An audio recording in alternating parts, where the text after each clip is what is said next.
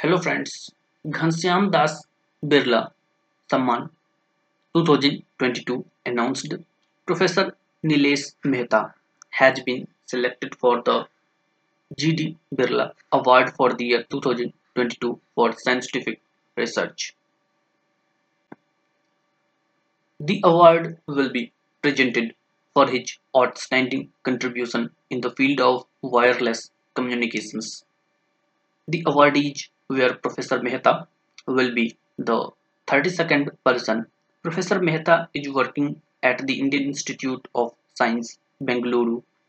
Mehta has also made significant contributions on green energy harvesting, wireless networks, opportunistic selection, spectrum sharing, and new analytical tools.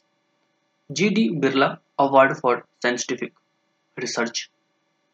The award was instituted by the K. Birla Foundation in 1991. It is given to an Indian scientist living in India and below the age of 5 years for outstanding research in the last 50 years. A cash prize money of rupees 5 lakh is provided.